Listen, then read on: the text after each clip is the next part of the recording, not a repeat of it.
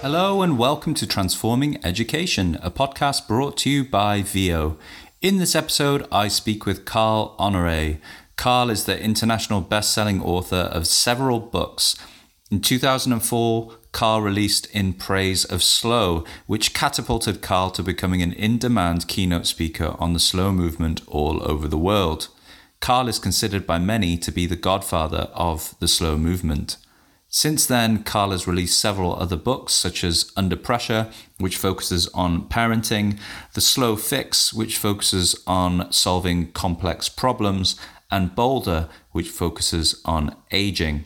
Carl has amassed millions of views on YouTube from his TED Talks on slowness, and I am lucky enough to have him with me today to understand his philosophy on slowness in education.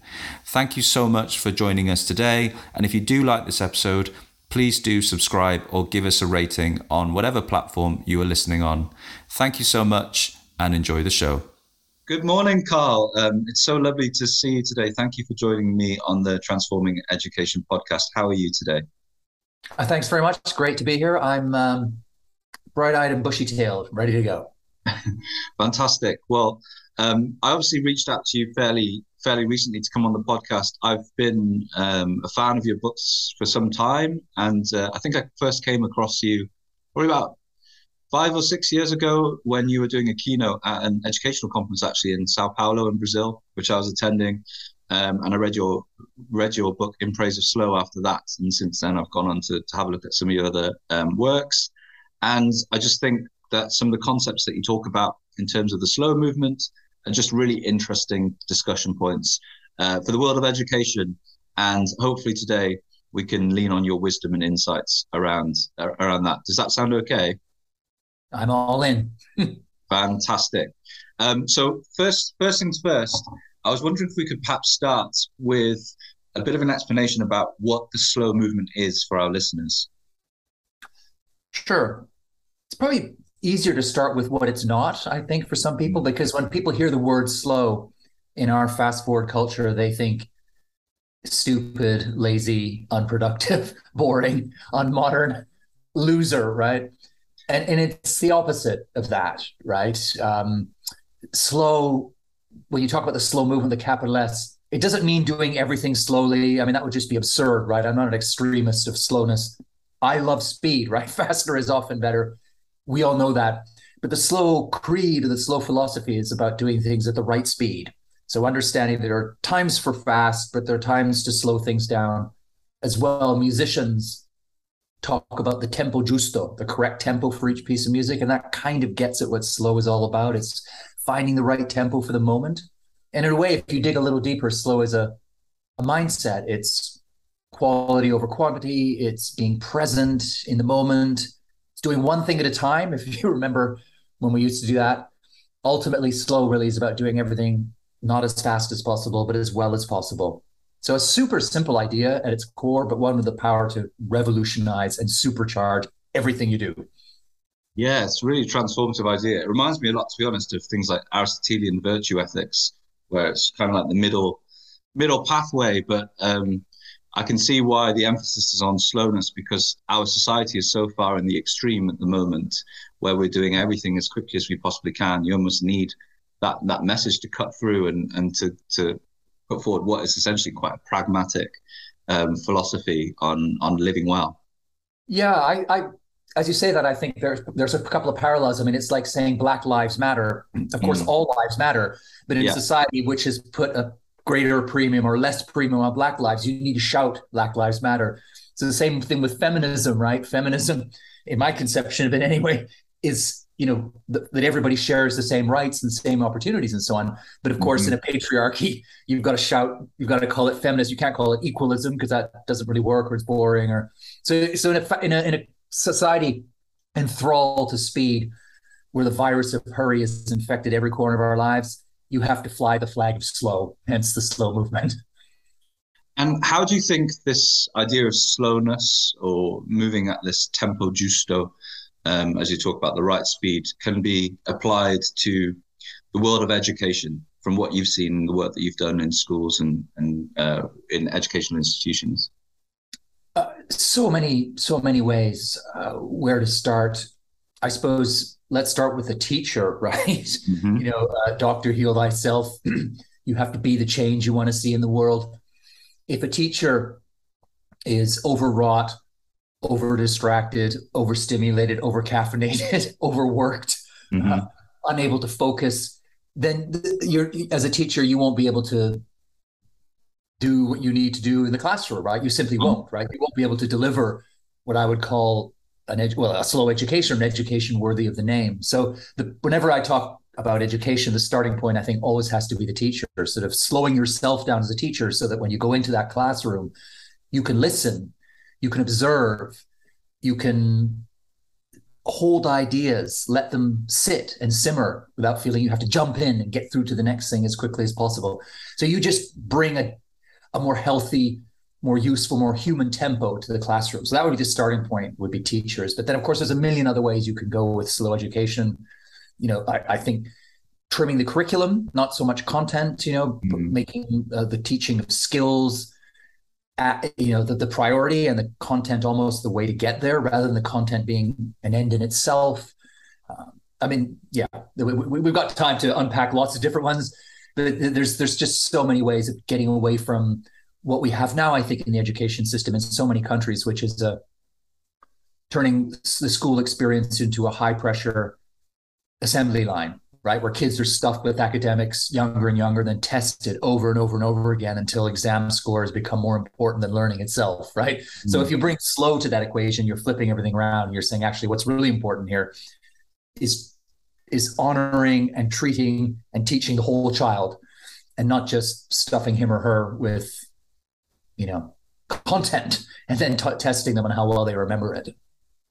So let's unpack that thought process around teachers first and foremost. Mm-hmm. And there's a sense of irony to this, because I was nodding along when you were talking about being overworked and over-caffeinated while sipping a cup of coffee. But I think what you were talking about there about the sense of teachers being overworked and overstimulated, a lot of that stems from workload. So from your experience of working with schools around the world, where have you seen things work really well in terms of reducing that workload, and where school leaders have been able to adapt that slow philosophy and slow way of working a bit more effectively within their schools?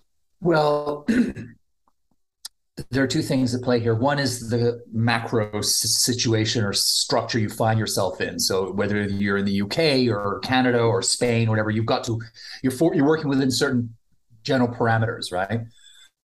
So on that level, I think the question then becomes, which countries can we look to learn lessons from? And I think the obvious one when you talk about slow education is Finland, right? Where children start school in the year in which they turn 7. They do less homework than other kids.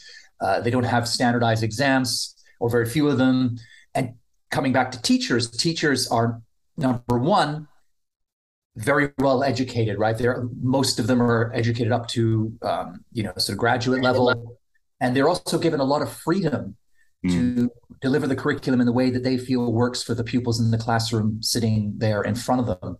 And they're not weighed down with tons of assessments and boxes to tick. They're given a lot of freedom. They're well educated, and then they're given the trust and the space to go out and deliver the content in the best way possible. So I think Finland is a shining example of what you could do with a slow lens when you think about education. Interestingly, the other end, traditionally, of that spectrum has often been Singapore, which is famous for also having a very successful education system. I mean, just in a very different way, delivering it very differently with a kind of high pressure, lots of tutoring, lots of exams, very competitive. But the interesting thing is that Singapore itself has been undergoing in the last few years a quiet revolution in its own education system, becoming much more like the Finnish system. They've moved away. They're putting less emphasis on exam grades and marks. They're putting much more emphasis on teamwork, collaboration, creativity, time to process and metabolize what children have learned and confronted in the classroom, journaling, reflection rather than just reaction. So even, Singapore, which had astonishingly good international, PISA scores, right? The ones that compare different countries. Finland was up there too, but you had two different ways of getting there. It's interesting that Finland has not made its system more high pressure, more tutoring. It's stuck to its guns and is carrying on doing very well. But at the other end, you've got Singapore making itself a little bit more Finnish, if you like. And I would say you could put that as making itself a little bit more slow. So I think those are two examples of why slow works, right? Especially in a fast moving, nimble, highly competitive workplace. You need people who can slow down, who can push pause, see the big picture, join the dots, think, listen, collaborate, all the stuff we're always being told you need in workplace. That's what slow education delivers. So you're getting it now in its own way. In Singapore, you're seeing it in Finland. And then, so that's the macro level. But I think even within systems that militate against slow, there's always room, I think, for individual schools with an imaginative, courageous, and visionary head to make changes, right? Because you always have some wiggle room on the content, how much there is, what you can trim it back, streamline it, create more space for debate, for reflection, for processing what people have learned. So I've seen many individual schools in countries around the world where a head teacher has said, you know what, this isn't working. Within the parameters we're forced to operate, we're going to find ways to take down the workload, give teachers more time to relax, recharge, refresh, and teach rather than chase their tails in some endless merry-go-round of red tape box ticking. I want to focus a little bit on what you're talking about there in terms of reflection. I know in the past I've heard you speak about reflection being where the magic happens in terms of learning. And, that's kind of backed up by research studies which come out all the time. We know that metacognition is one of the most effective ways of improving learning within schools. And that's essentially the concept of students being able to understand their own learning through reflection and understand the process of their own learning. How do you think we can increase the value of reflection within a fast-moving society, not just within education, but beyond education? Where do you think that starts in terms of seeing the value of reflection within a society where everything that we do is about getting those quick results? Where does it start? I think it starts in schools, right? It starts with the young. It starts as soon as possible, exposing children to the idea that racing on a treadmill constantly, it doesn't work, right? That you need sometimes to go fast. You've got to sprint here and there, but at other times you have to push pause. You've got to stop. You've got to step back. You've got to let things percolate, let them simmer, so that you can then come back to the faster moments, better equipped, with more context, with more understanding. So I think, something as simple as a teacher, and this is something one teacher can do, even in a school that is totally obsessed with speed and fast education, is just to set aside 5 minutes in the day to invite their pupils. I think every teacher can find 5 minutes to say, look, we're just going to, and call it what you like, call it a reflection moment, call it a thinking time, or just a time to pause and just sort of inculcate the idea that, especially in a world where everything is moving so fast and things are coming at you from all angles, that the way to navigate that best is to cultivate the art of carving out moments of reflection, just to stop, to see, to think, to feel, to observe, to understand. So just start building that habit really young. You can start in the first year, or the second year of school, and just get them sit down and just think, because that's something those children will never have done. Probably most of them outside the classroom. They will have just been raced from one activity to the next, possibly with an iPad or a phone in their hand, a distracted parent, a screen on somewhere in the house. Give them that gift of silence, of slowness. And I think because it's so good for human beings, they will respond to it. So you start building that up early, and I think over time that will spill out into the culture in general. I mean, we can't just do it with children. That's why you see companies carving up quiet times and spaces for staff to reflect. So it's happening everywhere. But you asked, where would we start? I think let's start with our kids. No, it's such a salient way of looking at it. I think the challenge that so many people have nowadays in schools is, as you were saying before, the curriculum is just so dense. There's so much content to cover, and there's obviously this pressure to make sure that they get their their students to get through the test and to get those scores which they're measured on for Ofsted and so on and so forth. But hopefully that is starting to shift from what I've seen, with there being, less of a focus on some of the workload pressures that there were in the past within schools, like written marking, and which allows teachers more space to be creative. And in terms of curriculum, as you say, schools do have some freedom there to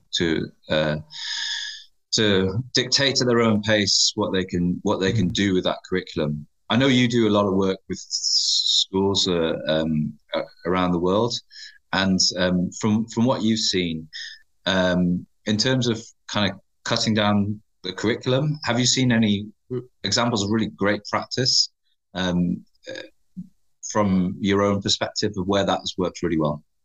Yeah, well, there was a school in Seville, a sort of secondary school in Spain that I did a bit of work with, who were finding themselves overwhelmed by curriculum and by content.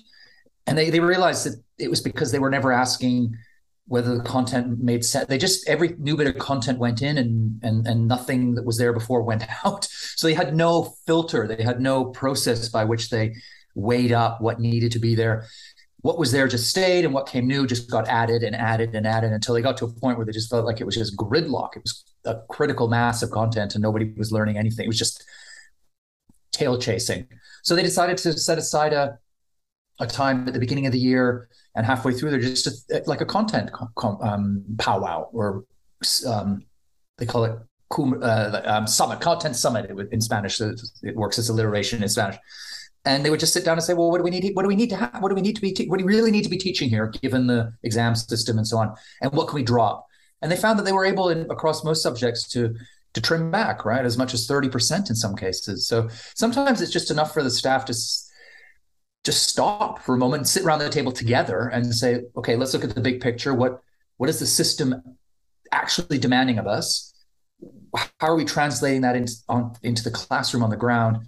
And then finding where there's often a sort of short circuit between those two things, and how you can parlay that short circuit into a kind of a content reduction program, right? Where you just trim here, cut a bit there, and open up some space and oxygen for debate, for reflection, for all the other stuff that makes the content sing and come alive. You see this kind of approach all the time in the world of business, with entrepreneurs, where the most successful entrepreneurs are always the people that can really hyper focus on the things that matter most, and they kind of plan their diary just to do things that are really important towards moving that needle forward, as opposed to kind of juggling all of these balls all the time. Well, one of my favorite quotes comes from Warren Buffett, the legendary investor, who said once, the difference between successful people and very successful people is that very successful people say no to almost everything, right? Which I think is a very useful life lesson, I think, for all of us, because most things we do are not that important. Let's be honest. I mean, none of us are that important, and most of the stuff we feel we have to do is not that crucial. 3 months from now, we won't even remember having done it. It will have left almost no dent in our lives. And yet at the time, we sort of feel, I don't know, for lots of different reasons, cultural reasons, we're terrified of unstructured time. We're horrified at the prospect of wasting time. This is a culture that puts such a premium on being busy and active and doing stuff instead of just being, right? So we end up being human doings instead of human beings. And I think that should be one of the main aims of education, is to raise a generation of human beings, not human doings. No, it is a strange thing to just be in our society nowadays. I was just said to you earlier, though, I've been on a trip recently to a conference in Canada, where you're from. And I noticed when I was on the train down to London, everyone's kind of on their phones. They're all looking at their phones on the train. And there's one person just kind of like not on their phone, just kind of looking around. I was just thinking, what are they doing? Just looking at the world? That's right. But what are you doing? You're wasting. It's how far we've gone now, where it's almost weird to just be. Yeah. You've got to be active and doing something all the time, even in an environment where you literally can't really do anything. You're not driving the train. You're sat in the train. You have no control. You're waiting to get from A to B. yet it still feels weird if you're not kind of engaging with something on a screen. You can't just sit there and just look around. Yeah. When in fact, the best thing for you is to do that. I love the metaphor of that little game, handheld game, not screen. I forget what it's called. It's like it's a grid with little squares you move around, and you have to move them Tetris. around. What's it? Is it Tetris? I think it might be. Well, you do it by hand, right? So you've got these little blocks, and there's always one empty space, which allows you to move everything else around, so you can create the image. And that one empty space is the equivalent of what you just described there, is sitting in the train, looking out the window, letting your mind wander. It's not wasted time. it's that pivot. It's the empty space. I mean, but empty in our culture sounds so wrong. But empty in that sense is a negative. Right? There's a negative connotation to the word, isn't there? Exactly. It's not what you need. It's the yin and yang. It's the thing that allows you to arrange everything else in your life in the right pattern. If you don't have that empty space, you can't move any of the other blocks around. So it's kind of, I guess, there's a bigger fight here in our culture, which is the one I'm engaged in, which is to reclaim the right and the power of doing nothing, right? Of just simply being. And I think that is at the cornerstone of a life well lived. I mean, Socrates, I think I talked about that, like the life examined life. I mean, you can't examine your life if your diary is literally book every single minute, right? You need those spaces when you just switch off, you find a different mode, you turn into a different gear. And I think that's absolutely crucial at any stage of life, but maybe, I'm just going to say maybe more important in education, but I don't know that it is. It's just a human need, right? Well, we know from cognitive science and learning that, you need that space to kind of cement ideas, and some of your most creative ideas happen when you have that time to think. Mm-hmm. If you're on the go all the time, you can't be thinking creatively and thinking these big ideas. You're just thinking about what you're going to be doing next on a specific task that you work. And that's why whenever I do any kind of event, I usually ask the audience a simple question, which is, when do your best ideas usually come to you? And I've asked that question to, teachers in Sydney, lawyers in London, bankers in New York, you name it. And no one has ever said my best ideas come when I'm juggling 45 emails or racing to meet a deadline with the boss breathing down my neck. You know what the number one answer they give? The number one answer people give is, my best ideas come in the shower. Mm-hmm. Which is the one time when you don't have a phone, where you just are just there. You're just, or they say, when I'm walking the dog or swinging in a hammock on vacation or gazing out the window on a long bus ride.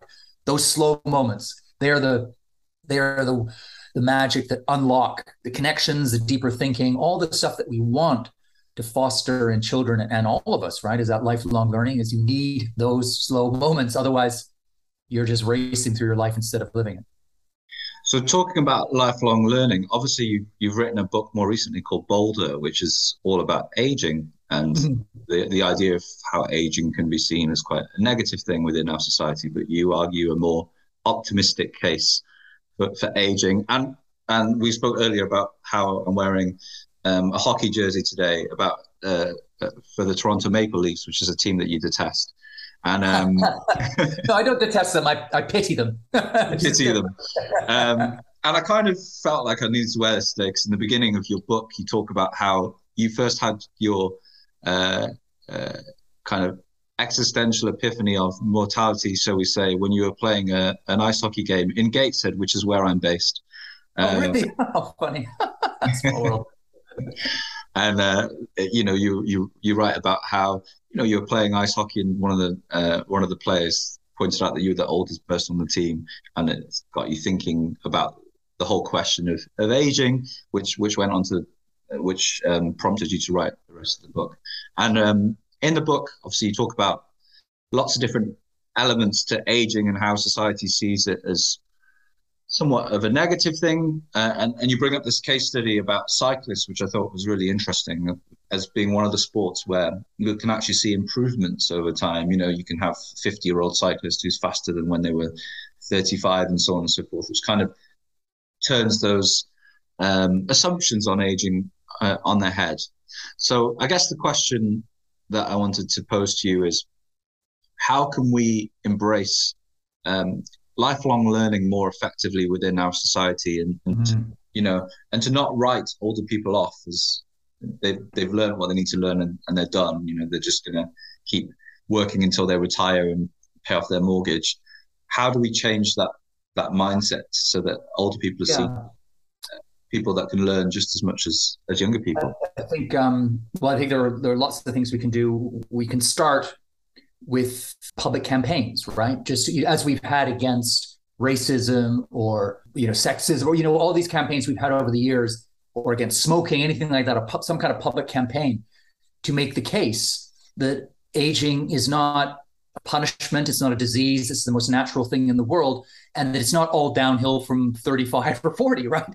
That as you grow older, of course, some things get worse. There's no getting away from that. But many things stay the same, and a lot actually get better. And one of them is learning, right? We can carry on learning right up to the end of our lives. And in some ways, we may even learn better because we bring more context, more experience, more depth and texture to the way we learn. So in some ways, learning can be more rich in later life. And actually, just to flip it around there for a moment, when you talk about ways to age better, learning is near the top of that list, because exposing yourself to novelty, learning new things, that keeps you cognitively and physically sharp and fit, right? It makes you well at whatever age you are. So it's something we should all be aspiring to. We should be fostering and promoting as a society. So public campaigns would be a starting point. I think we should also we need to rethink our education systems, right? They're set up in such age silos, right? Obviously, in the school system, you're locked into your 1-year cohort. You get into university, and that's predominantly set up just because of the way the calendar works, and the infrastructure is set up for people in their late teens, early 20s. I think at the university, tertiary education level, we need to throw that wide open so that people of all ages can dip in and out of the university pool at any time. And so they don't have to do a 4-year degree, right? They could do a 4-month refresher or taster on a new subject they've never tackled before, and make it easier rather than feeling you've got to go and do a whole 3-4 year degree or whatever. So loosen up and make more flexible tertiary education. I think another thing we can do is, getting back to this idea of age silos, is to mix up the generations more, right? If you start, because one of the things that allows ageist stereotypes to flourish, that permits the cult of youth to get its icy fingers around our neck and squeeze, is that we are cut off from older people, right? We just, throughout human history, people of all ages mixed. They mixed in the fields, in markets, in homes, in festivals, everywhere, right? Then certainly in the West, where we live, yeah. But I know there are other cultures where it's still more mixed in society. It is, but it's not as mixed as you think. I mean, certainly traditional societies around the world, totally mixed. But if you go, Eastern cultures where Asian, yes, there's more mixing there. But even there, the cult of youth has taken hold in a way that would have been, I think, unimaginable 20, 30, 40 years ago. So just as a general rule, mixing with older generations, I think, or different generations, I mean, that's the best way to take down stereotypes, right? Is to get to know the people being stereotyped. So if you find yourself only ever exposed to people in your 5-year age cohort, you're not going to be able to conceive of carrying on learning 10, 15 years from now, right? You just won't. But if you move in circles where people are 20, 30 years older than you, and you see them doing an evening course or learning a new skill or teaching someone something, then that becomes permissible and possible. So I would say break down those ageism silos wherever they are, mix people up more. And that's another way to help make lifelong learning something we can all aspire to. That's so interesting. And I mean, within my role, I do a lot of work with schools, but I also do a lot of work with companies who have learning and development teams who focus on learning for their workforce, which can be people from all kinds of different backgrounds. It could be people that have just left school at 18, or it could be, people who are in their 50s or 60s in the workplace and they're still kind of learning and doing qualifications. And I know that there's more and more of a focus on that with apprenticeships coming through for people at all different ages. So hopefully, we can see the system kind of taken on board some of your thoughts and philosophies for older people as well as we progress over time. I think that it will, and one reason for that is just sheer demographics, right? The population is aging. You pick up a newspaper anywhere in the developed world now, and you'll see the two words in the headlines: talent shortage, right? Companies everywhere struggling to hire workers, find enough staff, and yet at the same time, we've got this vast untapped reservoir of older talent who've been frozen out of the workplace, pushed to the off-ramp because of ageism, because of the cult of youth. So we've got these two problems: talent shortage, underused talent of older people. The obvious thing is to bring those things together, and they are being brought together. And one way to do that is tapping into that whole lifelong learning thing, which, as you say, you see more and more companies opening their doors, bringing back older people, saying, we're going to tap your experience, or we're going to teach you new stuff because we know you can learn it too. And you will bring a different lens and a different angle to the party because of your age, but you can learn just as well as someone in their mid-20s. And having you in your 60s alongside that person in their 20s learning, that's going to make us a stronger, more thriving company. So yeah, I feel optimistic. I think we'll turn this around. I feel you almost get, in our society, you almost get punished at both ends of the spectrum. So, when you're young, people assume that, you're not learning as much as they did years and years ago, and you're impulsive, right, and so on and so forth. And then when you're really old, people you have that ageism, and people question. I think in your book you mentioned about Mark Zuckerberg just saying younger people are just smarter, and there's that kind of thought process sometimes. And you touched on Brexit as well, and the way people kind of the way people thought about older people after that vote went through, and kind of punishing that area too. And I'm kind of in the sweet spot in that middle age bracket where you're kind of not seen as impulsive by older people and kind of respected by younger people, but you don't have any time to appreciate it because you got toddlers, right? You're getting pulled in every direction. It's middle age. Yeah, I feel your pain. Yeah, I know. So I know from reading In Praise of Slow, you first started writing that book because you were in the position of your life that I'm in now, which is you've got young children and you're just, everything's so manic and crazy. And I opened up to you on LinkedIn recently and said, I had a crazy week, and reading your book was the perfect therapy for me when I was on the train down to London for a load of conferences. So kind of aside from education, as someone who's been through all of that pain, have you got any tips for me to kind of live well whilst I'm in this crazy manic period of my life? Yeah, some fast tips for slowing down. You mean? Yeah, no, definitely. I mean, where do we start? Let's pick up or pull at a thread that we had earlier on of doing less, right? We talked about trimming content. We talked about Warren Buffett saying no to things. Just do less, right? Just do a kind of triage every day or a couple every days, all the stuff that's coming at you. Just take a little moment to pause, and everything that's demanding or asking for time in your diary, ask yourself, is this important? Will it matter 3 months from now? And you'd be surprised how many things the answer will be no to that, right? But if you don't have that little pause moment, they go straight in your diary. And next thing you know, you've got a 29-hour day. So just make sure you do less, right? Do less, but have a little mechanism where you stop, ask, triage, and just focus on the stuff that's important. So that would be number one. Number two, we haven't touched on it much, just glancingly, but technology, right? Just use that off button. Become that person on the train who's looking out the window, just wherever you can, turn off. That's my total. I have an eye, I love the gadgets. I've got them all. They're great. I'll tell you what, all the time, right? I'll tell you what I've done recently, which has been absolutely life-changing, because I didn't realize before, but you can change the settings on WhatsApp and some of your other apps so that you stop getting notifications. So instead of the phone just kind of buzzing all the time whenever things are coming through, it means that you have to physically check, and then you see that you've had notifications, which has been quite transformative. So I had no idea you could do that before. Really? Okay, yeah. I know, that's funny, because I that's one of my main tips when I talk about tech is turn off all notifications. Just do it right now. Like as soon as this conference is over, turn them all off. And it's a total game changer, because it just, as you say, it means you decide when you're going to be distracted or move. And so mine are permanently off, and I've had them off for years, and I have never missed an important call or message, nothing, right? ever. Touch wood. But, you can set it, with do not disturb function so that if, absolutely one person can get through to you in an emergency. Of course, there's nuances here, but basically turn off notifications. Absolutely. Another tip I would give is always incorporate some kind of slow ritual into your life. And that could be anything. Could be reading poetry or sketching. I love to sketch things. I'm really bad at it, but it helps me focus and slow down and look at things. It could be, knitting or yoga or something that just you build it into your schedule and it just inoculates you against the virus of hurry. And then just a final tip. I mean, there's many more, but just one other that comes to mind is Mother Nature, right? Just get out into nature.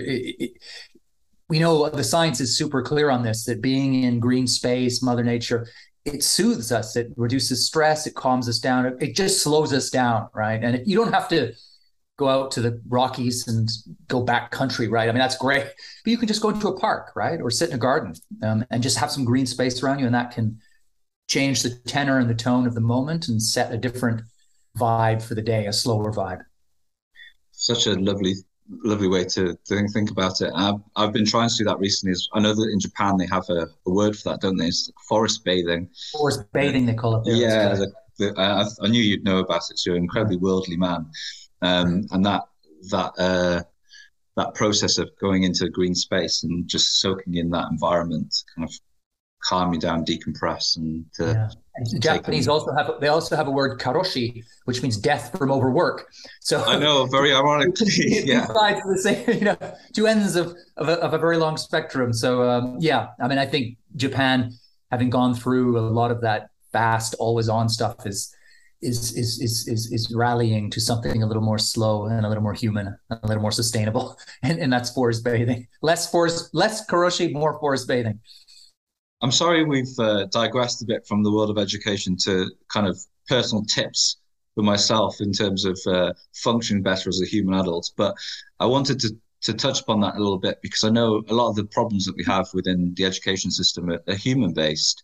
A lot of them come from overwork for teachers and leaders and staff. And sometimes it is just about, as well as finding tips for the bigger picture in the system as a whole, it is as well a process of finding tips to slow down on an individual level, on a micro level, to really help and improve well-being in the classroom and in a learning environment. So hopefully, some of our listeners can take some of those ideas away that you've mentioned there.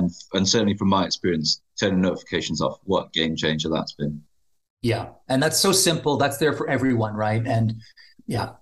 If you want one takeaway, maybe today, that could be it. That could be the one everybody could do right now, or not right now, because we don't want them doing that while they're listening to the podcast.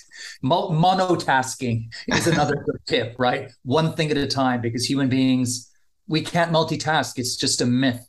And I'm sure there'll be some women listening thinking, who is this man mansplaining? But, I can multitask. You cannot, right? I mean, the neuroscientists, male and female, are of one mind on this. That multitasking is a lie. We just can't do it. It's a waste of time. You get distracted. And if you take two people, a monotasker, the slow person, versus the fast multitasker, given the same tasks, the multitasker will take up to twice as long and will make up to twice as many mistakes, right? So perfect example of how slow is actually not slow at all, right? It's more effective. It's more accurate. It's sometimes faster. It gets you better results, and sometimes it will get those results more quickly. I call that the delicious paradox of slow, right? And there's a great military expression that popped into my mind as well, which is they say slow is smooth and smooth is fast. And I think that kind of that fits it as well. Yeah. Yeah, no, you're absolutely. I mean, there's a neuroscientist and researcher who I really respect called Paul Kirschner. I haven't had him on the podcast yet, but he's written this big book about myth busting in education, and one of the main things that he talks about is multitasking being a load of rubbish, and we just task switch between different things, and you just get worse at what you're doing when you're juggling lots of different things. You do everything, but you do it at a lower standard. So yeah, I think everything that you're saying is kind of in line with that kind of research and evidence base there. Carl, I'm conscious of your time. I know that you don't have much time left on the call today. I'm really appreciative of you taking the time to to speak with me through your ironically busy schedule as the guru of slow. But thank you so much for taking the time to chat with me today. And hopefully we can catch up again at some point in the future. Just before we finish, have you got any plans for any more books in the pipeline? That I have two things that I'd love to announce. The first is that I've just written my first children's book. Oh wow! Which is about slow travel. It's called "It's the Journey, Not the Destination," and it's 40 journeys around the world, 10 bike, 10 walking, 10 boat, 10 rail, and it's just a way of introducing the idea of, it's introducing children to the richness and wonder of the world, and the idea of moving through it with less haste and more awareness and stuff. And so it came out in the UK last month. It's today, literally, is coming out in Spanish and Catalan and rolling out everywhere else afterwards. So very exciting. My first children's book. And then another thing which is exciting as well is that I just got back from New York, where I spent a couple of days filming a masterclass for TED. I've given a couple of TED Talks, right? Well, TED has just recently decided to create its own online school with courses, to a bit like in the masterclass vibe. And so they asked me to make one on how to slow down. So amazing. I literally shot it last week. We're hammering out the last bits and pieces. It will drop in mid-January 2023. So a couple months, 2-3 months from now. Is that free to access, or will there be charges? No, it won't be. There's still, because the school is brand new. I'm one of the first people they've asked to make a course. They're still working out the pricing, I think, but I think they're probably going to have two ways of doing it. One, you can just subscribe generally and do any course, or you can just subscribe to do one course. And when you do the course, you become part of it starts at a certain time. You join a group, so you're in a cohort. It's kind of group learning and so on. Mm-hmm. And at the end, and then I'm there live at the end, throughout the year at various points, where all the students can come together and share insights and anecdotes and ask questions and things. So so it's not just a kind of, you could do it as a standalone, I think. Maybe not. No, actually, maybe you have to do it in a cohort, because that's the whole point of it, is that it's communal learning. You're learning as a group and stuff, which I think it has so much to recommend for children, for everybody, right? Is we're social animals, that we do social animals. Yeah, we do everything better when we do it socially. We do it together. So it's a bit like that. That's why the word companion comes from Latin words with bread. It's kind of when we break bread together. It's being together, right? There were that sort of togetherness. And there's also that wonderful proverb: if you want to go fast, go alone. If you want to go far, go together. And I think that really sums up the spirit of this TED Masterclass. So I can't wait for that to come out, because I just love the teaching side of it. I come from a teaching family. Both my parents were teachers. I've done some teaching myself in the classroom. And so it's a vocation that's very close to my heart.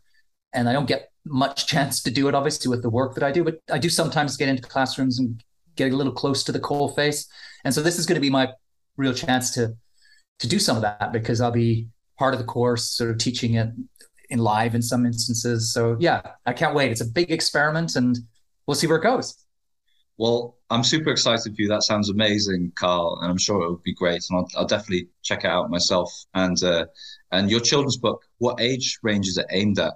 Well, the publisher says they say age 6 or age 7 and up, I think.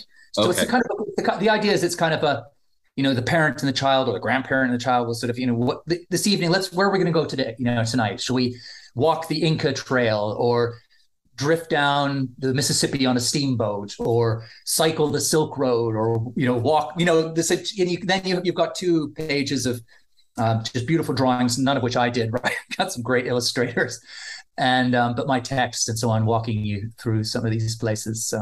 It's a real, and for me, it was a lovely thing to do, because I wrote it during the pandemic at a time when I couldn't travel. So because we were all confined to home, I was able to travel in my mind. And I think that's one of the things about, books, children's books, but books in general, right? Is that some of the best travel happens inside your head with your imagination. And what I feel that this book is a way for, even if you don't do these journeys yourself, although it's funny, I've heard from a lot of families writing saying, we're kind of using this book as a guide for our next family trip, right? We're going to go this place and that, Mm-hmm. But even if you don't do that, you can still travel the world on the magic carpet of images and words and so on. And I think that's kind of what I was trying to get at with the book. And it was such a joy to read. And my children are, I mean, they're in their 20s now, right? I'm not going to read the book to them, but I kind of was the other day thinking, you know what? One day I'll read this to my grandchildren. And I thought, wow, what a lovely gift to fall out of the sky into my lap. So yeah. Yeah, beautiful. Happy thought there. I'll get a copy for my daughter. I mean, she's only 2, but I can just, force it onto her now at a young age with my hasty tiger parenting. Oh, wait, no. Have I learned nothing from your books? Start hot-housing her right now. Yeah.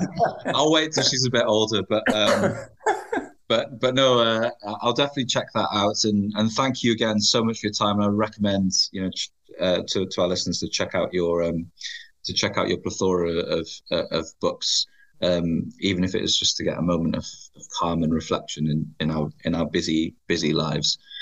So, Carl, thank you so much. It's been an absolute pleasure, and I'll hopefully speak with you again soon. Thank you. I've enjoyed it from start to finish, and looking forward to the next one. Bye.